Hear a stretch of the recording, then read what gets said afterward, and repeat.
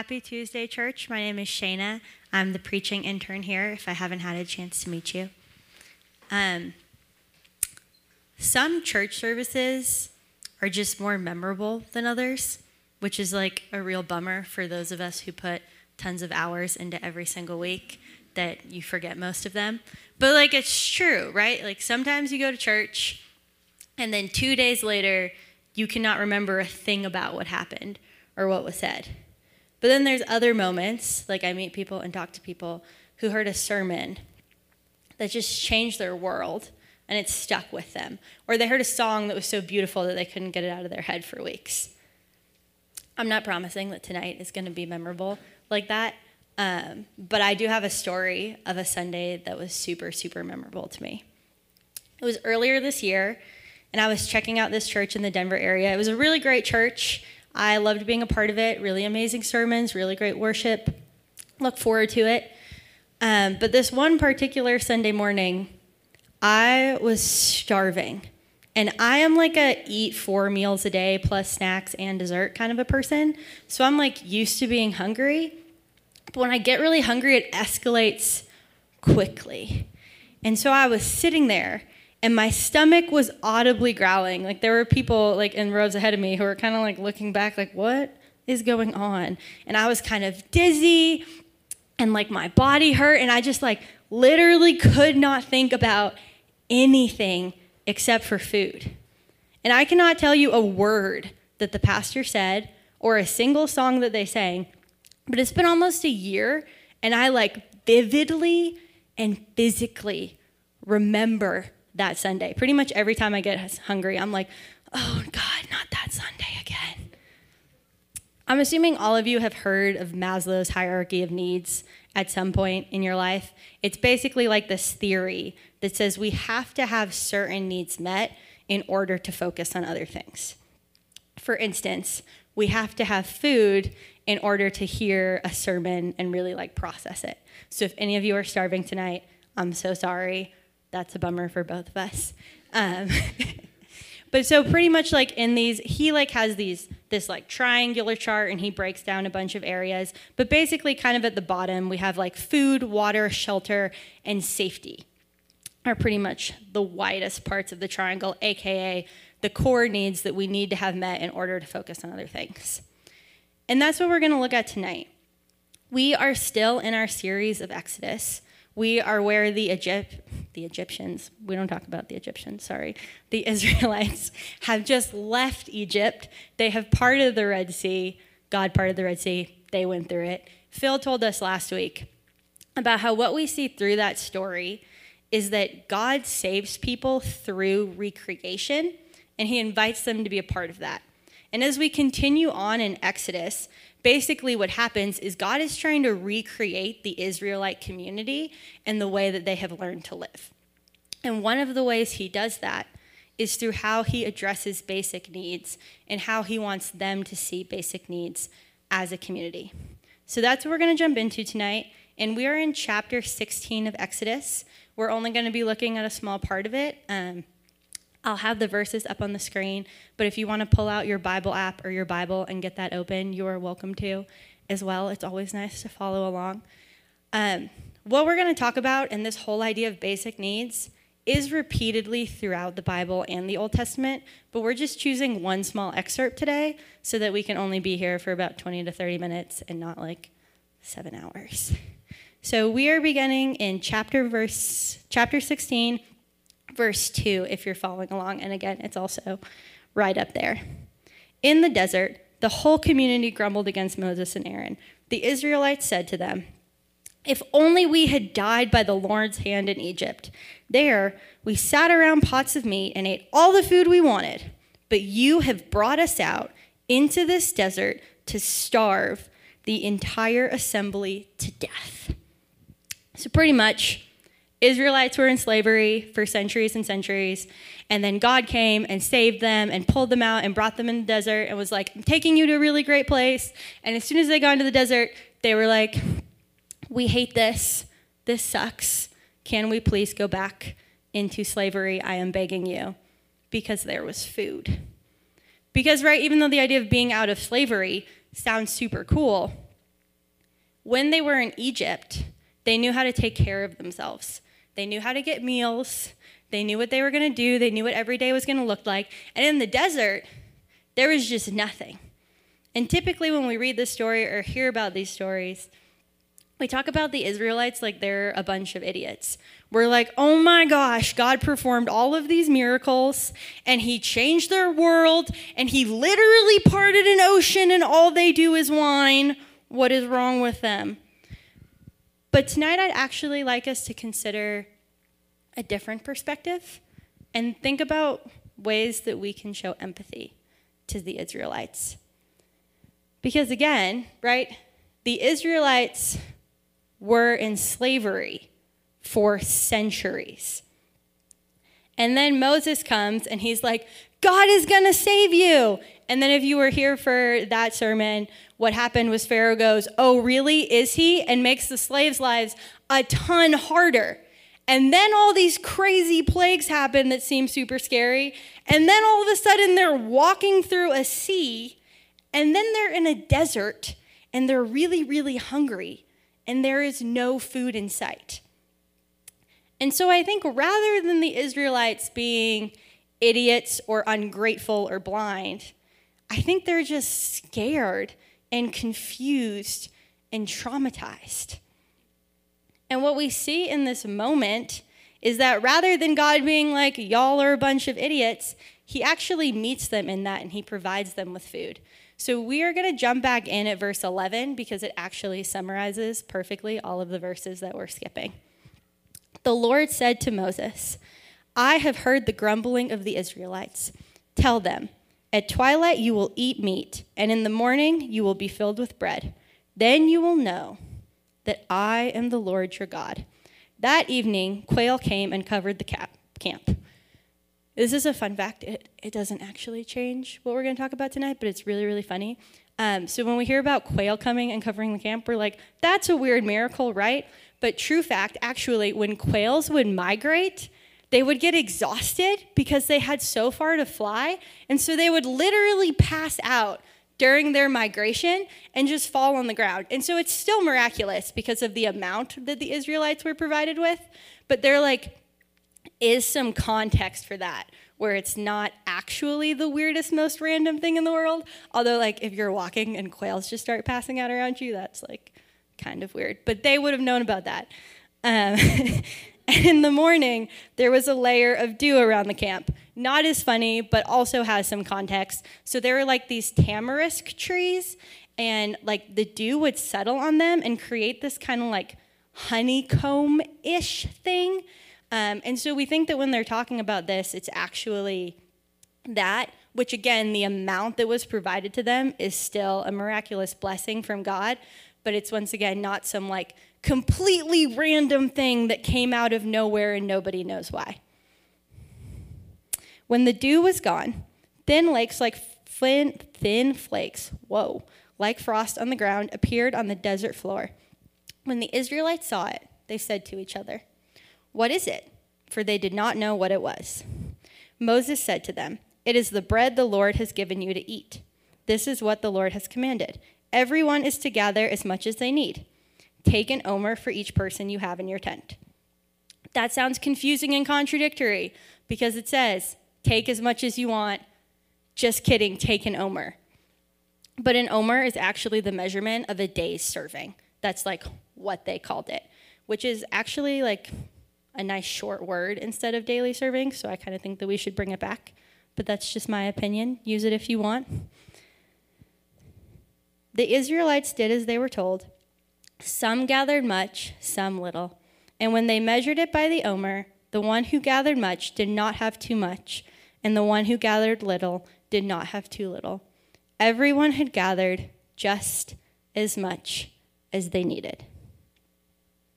We have a couple more verses we're going to read, but just take a second and think about that phrase. Just as much as they needed. What we see here is this redistribution, right? Where some people gather a ton and some people gather a little bit, and then they redistribute it, and everybody has just as much as they needed. An omer. That's going to be our focus for today. Then Moses said to them, "No one is to keep any of it until morning, because it's an omer, it's a daily serving, so you don't need it for the next day. It's for that day." However, some of them paid no attention to Moses. They kept part of it until morning, but it was full of maggots and began to smell. Gross. So Moses was angry with them. Note here how it says that Moses was angry, not God. Moses doesn't have the same context that the Israelites have, right? He was adopted by the Pharaoh's daughter. He did not grow up in slavery. He certainly had some hard times, but he also has this context of wealth where he does not understand the desperation and the hunger that the Israelites are facing. A lack of empathy. After this, it kind of goes into this section on the Sabbath, which we're not going to talk about tonight. But if you want to learn more about the Sabbath, Phil gave a talk on it over the summer, so you can find that in our Spiritual Discipline summer series. But for tonight, this is our story. God leads the Israelites into the desert. They get really, really hungry, and he gives everybody just enough. When you say it like that, it doesn't sound super exciting. But Walter Brueggemann, who's this really famous Old Testament professor, he talks about it in this really beautiful way, and he calls it a journey from scarcity into abundance. As God takes the Israelites from slavery out into the desert, he's using this time in the desert to recreate what community looks like, to recreate their vision from being his people. They no longer have to live in oppression and not having enough. They get to learn how to trust God. And I mean, the desert is really a perfect place to do that, right? Because as far as I know about deserts, there probably aren't very many distractions. So it's basically like a training boot camp for how to trust God. And why does he give them just enough, right? Well, as I kind of introduced with, and as some of you may know already from your own life, if you don't have the basic needs met, if you don't have food, if you don't have water, if you don't have a place to sleep, if you don't feel safe, it is really, really hard to be the best version of yourself. And it is really, really hard to share your gifts with other people, to be there for people well, to care about others. And I mean, yes, I know that the Bible says that we should be able to worship God fully when we are hungry and we are starving and in any circumstances. And that is true. But just because we should be able to doesn't mean that that's what God wants us to have to do. It is not God's vision and goal that his people do not have enough. And why can't they all just have a ton, right? Like, why can't everybody just get a ton of bread and a ton of quail and carry it around for as long as they want? Because when we have too much, as some of you may have also experienced, sometimes we focus on the wrong thing. You know, we get caught up in all that we have and we kind of forget what it even looks like to need God, because why would you worry about it when you have everything that you could ever want? And also, like Moses, we can fall into the trap of not having empathy because we don't know what it feels like to be starving, to not know where we're going to sleep that night, to wonder if we're going to be okay. And so what this idea looks like for us of God's community being people who just have enough kind of changes depending on our circumstance, right? So first, I want to talk about what this means and looks like if we are someone who currently does not have enough. And then I want to talk about what this looks like if we are someone who does. So if you are someone who is currently struggling to have your needs met, if you don't have enough food, if you don't have a place to live, if you are scared all the time, I believe that God cares about you. I mean, literally the Bible is full of stories for people who are in that situation. The Israelites are in that situation, and God provides for them. He meets them where they're at. I kind of know what this feels like. So for a while, I did not have enough food or a place to live. It was not necessarily the brightest time in my life. But so if that is where you are, you really are safe here. You are welcome. We care about you. We don't judge you. And I really think that this story says something powerful for you. So when we talked about earlier where the food was redistributed, where like some people got a ton and some people got a little bit, it actually doesn't say in the story exactly how that redistribution happened. So some people say that God stepped in and miraculously did it.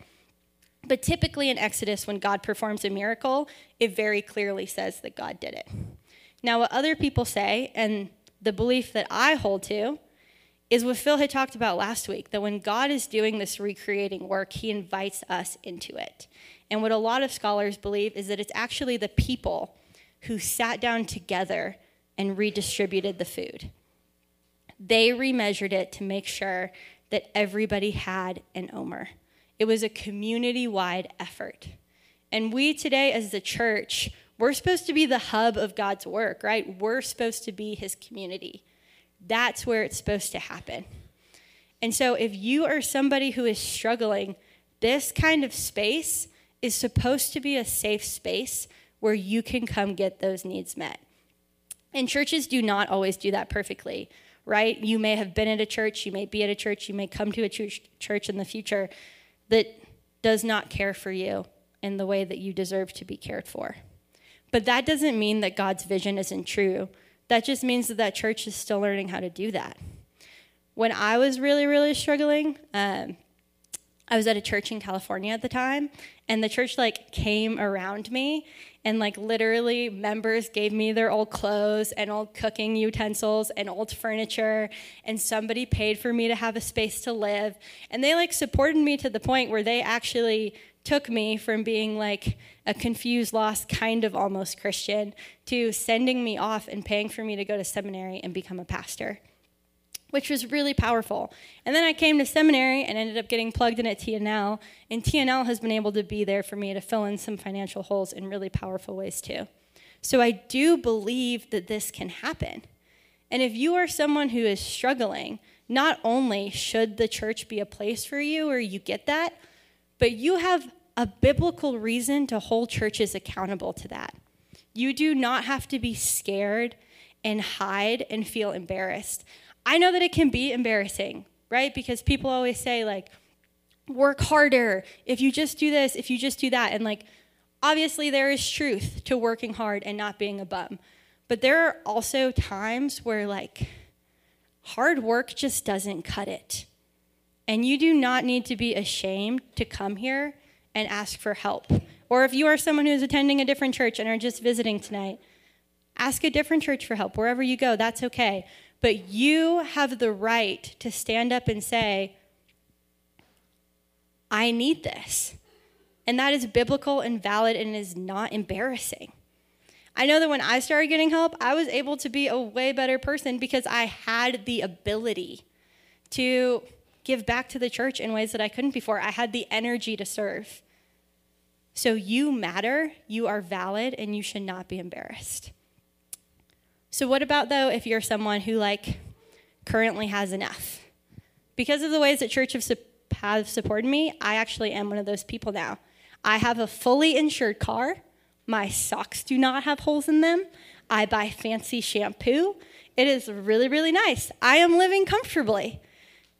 I would actually argue that I have excess and that a lot of us do.